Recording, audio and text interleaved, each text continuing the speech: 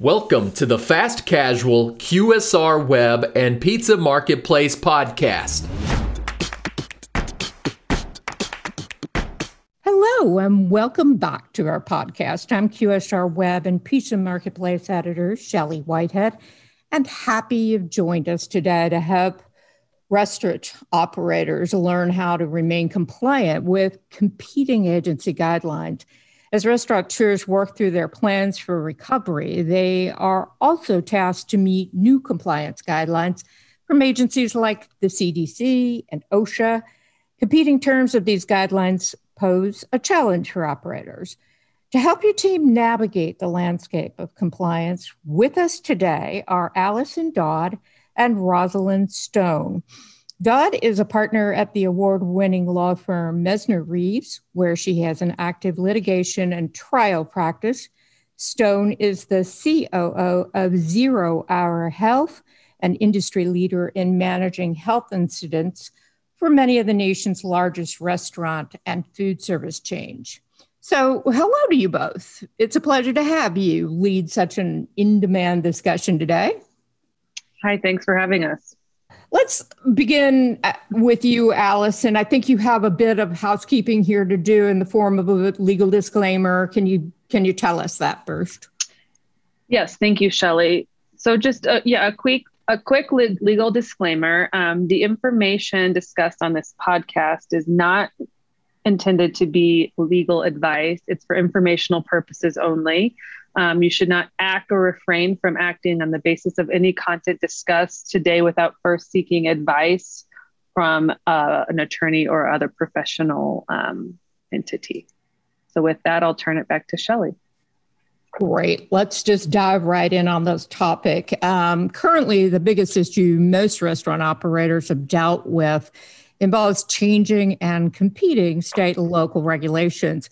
So tell us, how do operators remain up to date and manage conflicting guidance? Well, this is Allison. I would say the challenge is not only are there competing state, local, and federal guidelines, but now the resources the operators are using are not up to date necessarily online. So we've been advising clients to go directly to the source or have a resource you can reach out to on a day-by-day basis, such as Rosalind's company, to make sure you are in compliance. And I'll turn it over to if Rosalind has anything to add. Sure. I mean, this is a great question because, from the beginning of COVID, from March of 2020, the biggest issue that restaurant operators have faced are having competing regulations and guidance and it changing so incredibly rapidly. And it really hasn't slowed down. We thought it would get better. And maybe there was some period of time 6 months ago or so where it was a little bit better and we didn't have as many difficult to navigate roadblocks and minefields. But here we are again and again have the CDC issuing one set of guidance regarding masks, and now having local and state guidance that say differing things. So having really good and really quickly accessible resources is important. Having a relationship with your local health department is important. Having the phone number of your health inspector is important. And using those resources regularly, not feeling like you're being a pain in the neck by asking the same question or asking, what may feel like elementary questions, because we are still at a point in time where there are no questions that are too basic. Again, we thought that this would get better, and for some minor period of time it did. And now we're back at a place where, an example, this past week, Washington State updated its guidance and required that COVID positive exclusions were to be for 14 days instead of 10 days, which is a very difficult change for restaurant operators. And now several of the counties are waiving that 14-day requirement. Generally, our advice is to always go with the most stringent guideline, and we'll call Allison often late at night and ask this question. And it's almost always go with the strictest guideline of competing guidelines. But again, this continues to be a minefield for restaurant operators and one that needs daily attention. And I would just add to that real quick is that, it's still on the operator to be in compliance, regardless of if the regulations are conflicting or not.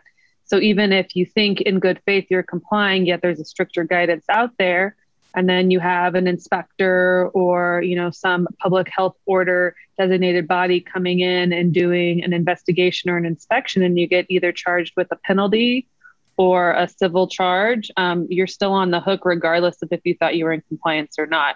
So it's always the best advice is to take the most stringent application, because you still are going to be on the hook if you get into, arguing a ticket or a fine, and that could impose criminal penalties, which you could lose like liquor licensing or even, just the health department pulling, your credentials, which is catastrophic to any restaurant.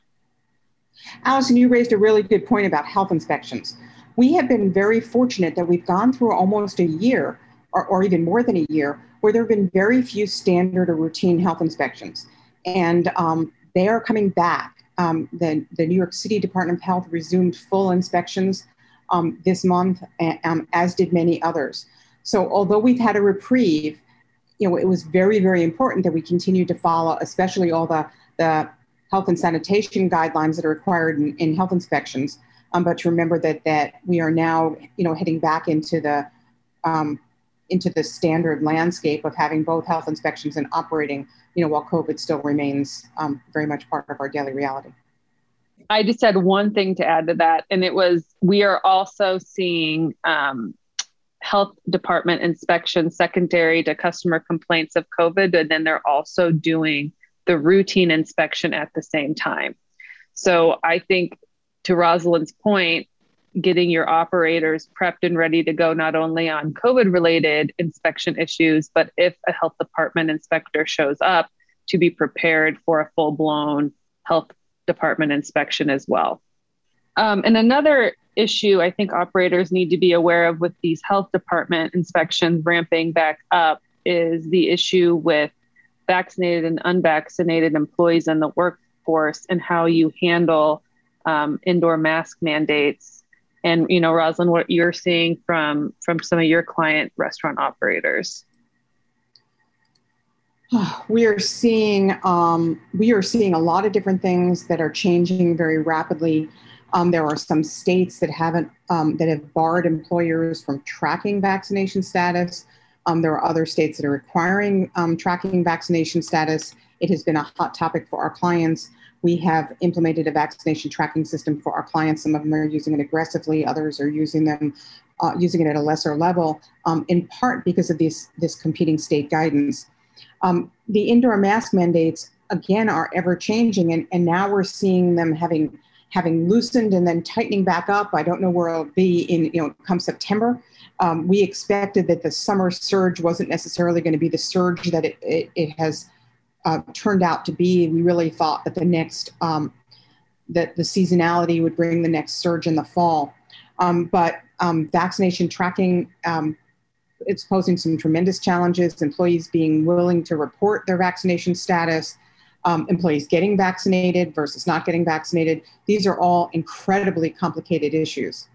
Are you getting questions about mandatory vaccinations? Yes, we are getting a lot of questions about whether companies can require them, which, we know the answer is yes, but is that, the best practice? We are seeing, quite a bit of litigation stemming from the mandated vaccines that companies are implementing. So far, as of late July 2021, these have all been dismissed. I think recently a court upheld the Indiana University mandatory vaccination program for all students and staff returning to campus.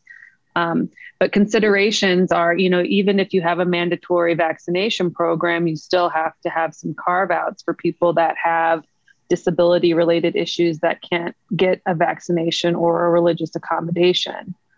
So, typically it's more of a best practice to strongly encourage and provide the resources for employees to get vaccinated, because it gives you a little more risk adverseness, I guess I would say, as opposed to full-blown mandating vaccinations. And I don't know if you're seeing something similar, Rosalind. We are seeing something similar. It's been a really interesting transition. Before vaccinations came out, we were hearing from CEOs of major restaurant groups almost daily who thought they were headed towards requiring vaccinations. Then no one did, for very good reasons. It's complicated. There are people who can't be vaccinated. Vaccine availability and getting appointments was challenging. And we went to a point where some of our clients were doing a really good job of incentivizing vaccination or encouraging vaccination in very real ways. And then we reached a point, by early summer where everybody who wanted to be vaccinated was vaccinated, and there's incredible regionality in who's not vaccinated. And that's very challenging for operators. So again, there was this, a lot of debate pre-vaccine and this intention to potentially mandate vaccination that didn't happen. And then suddenly in the last couple of weeks, we're getting those questions again. As fewer employees got vaccinated than restaurant groups expected, as it's hit certain geographic areas much more heavily, both in occurrence of COVID and lack of vaccinations, which go hand in hand. And I would tell you that in the last week, we've had more questions about returning to or revisiting the concept of mandatory vaccination than we had in months. And it's going to be really interesting to see how it shakes out. It is challenging to mandate vaccinations. And I'm not sure that any of our clients want to be the test case on that. Absolutely. And it's also, we're getting a lot of questions about how to deal with customers who aren't vaccinated and refuse to wear masks, and whether operators can ask for some sort of vaccine passport if, the cases continue to have this surge. And what we're seeing kind of now in the legal landscape, and it's mainly the conservative states that have looked into this or even commented on it, that, vaccine passports are largely a no-go for customers specifically. But that is a consideration for, employers moving forward, just, from a, risk analysis perspective of, protecting your workers and other people that are unable to get vaccinated. And I don't think we have great answers yet because it's still kind of shaking out in the legal landscape. But so far, it seems like that's been a no-go, whereas in other countries, they've been using that with pretty great success. We've dealt with vaccination requirements with regard to hepatitis A in this industry for some time. And we thought that would provide a better roadmap for where we're going with COVID vaccination than it has.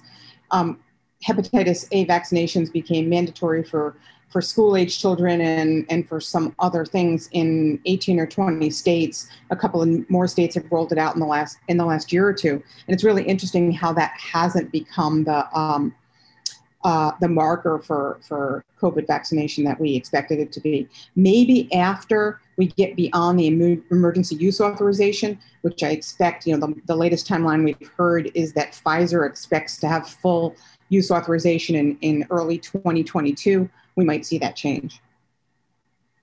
Well, and that kind of ties into the new OSHA guidance that they issued and how the emergency, the ETS standard is really only applicable to the healthcare industry still and doesn't apply to restaurants, and how that kind of threw operators for a loop where, OSHA didn't really address how restaurant operators should have heightened protocols in terms of OSHA compliance, which was surprising from a legal perspective. OSHA always seems to be very interested in getting their hands in there and, creating conflicting information with the CDC.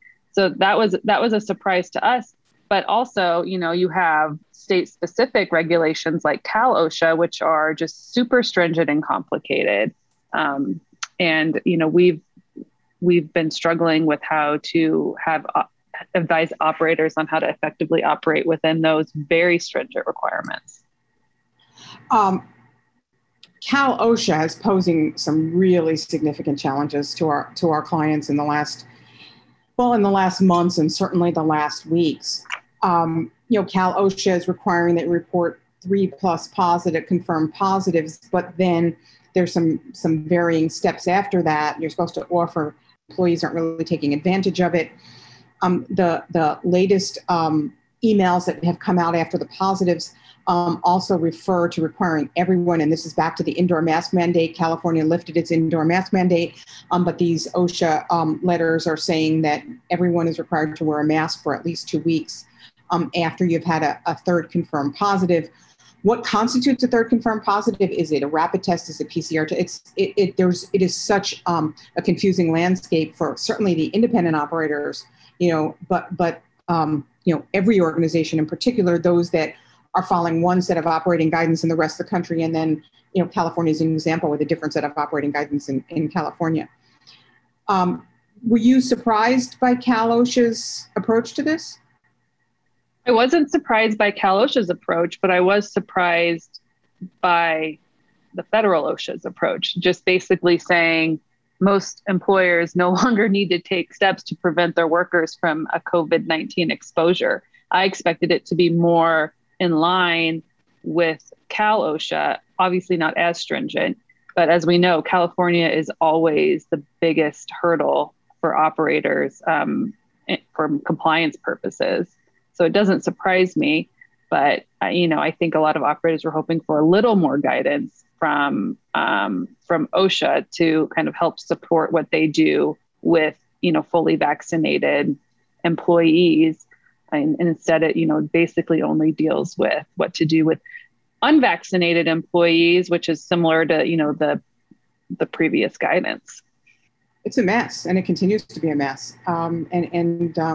Again, we really thought there'd be more light at the end of the tunnel by this point, and in fact, there's in some ways less clarity than there's been.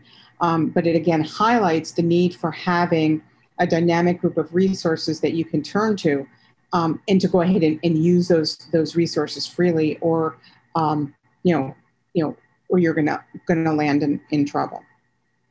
And just to add to that, I would say be very wary of where you're getting your resource, and making sure it's actually up to date. If you have a contact, and I think Rosalyn, you touched on this earlier, a phone call, an in-person conversation, a phone conversation with someone to just confirm compliance, as opposed to doing a quick Google search and hoping that it's the most up to date. That's where we're seeing the most risk for the operators that are trying to do it themselves.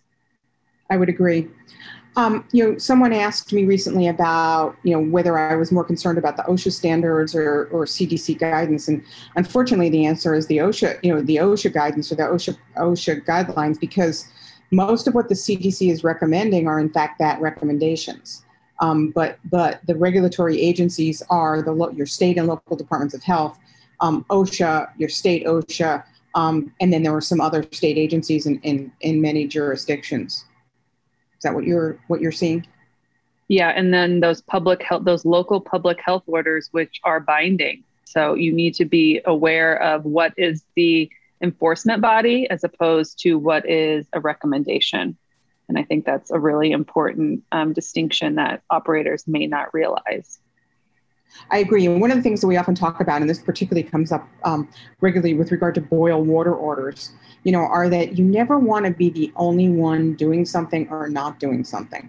So, we talk about it with regard to boil water orders, where if it appears that a boil water order allows you to remain open, but the restaurants around you are closed, our advice is to close. If you see that other restaurants around you are enforcing a mask mandate, but your local health inspector is turning the other way, I would take that under consideration and under guidance. And you don't ever want to be doing less than anyone else. You don't ever want to be standing up out there on your own unless there's a very, very strong reason to do so. Again, this isn't over. Putting your employees safety first, putting your patrons or your customers' safety first is what's going to get you where you need to be, regardless of the competing guidance and regulations. And I guess to kind of wrap up, I guess our biggest takeaway is follow the most stringent requirement that you can find, and absolutely know who to contact and have a resource available for questions, because it is ever changing and who knows what's going to happen in a week, a month, 6 months. So knowing your resources is really key. Thank you, ladies, for these invaluable insights. And now, before we end today, I'm sure many of the restaurant operators in our audience would appreciate having Rosalind and Allison as points of contact for any follow-up questions or information. So you can contact Mesner Reeves Allison Dodd at Dodd, that's ADODD, at Mesner, MESSNER.com, or 303-454-2159. Rosalind from 0 Hour Health can be contacted at rstone@zerohourhealth.com as well.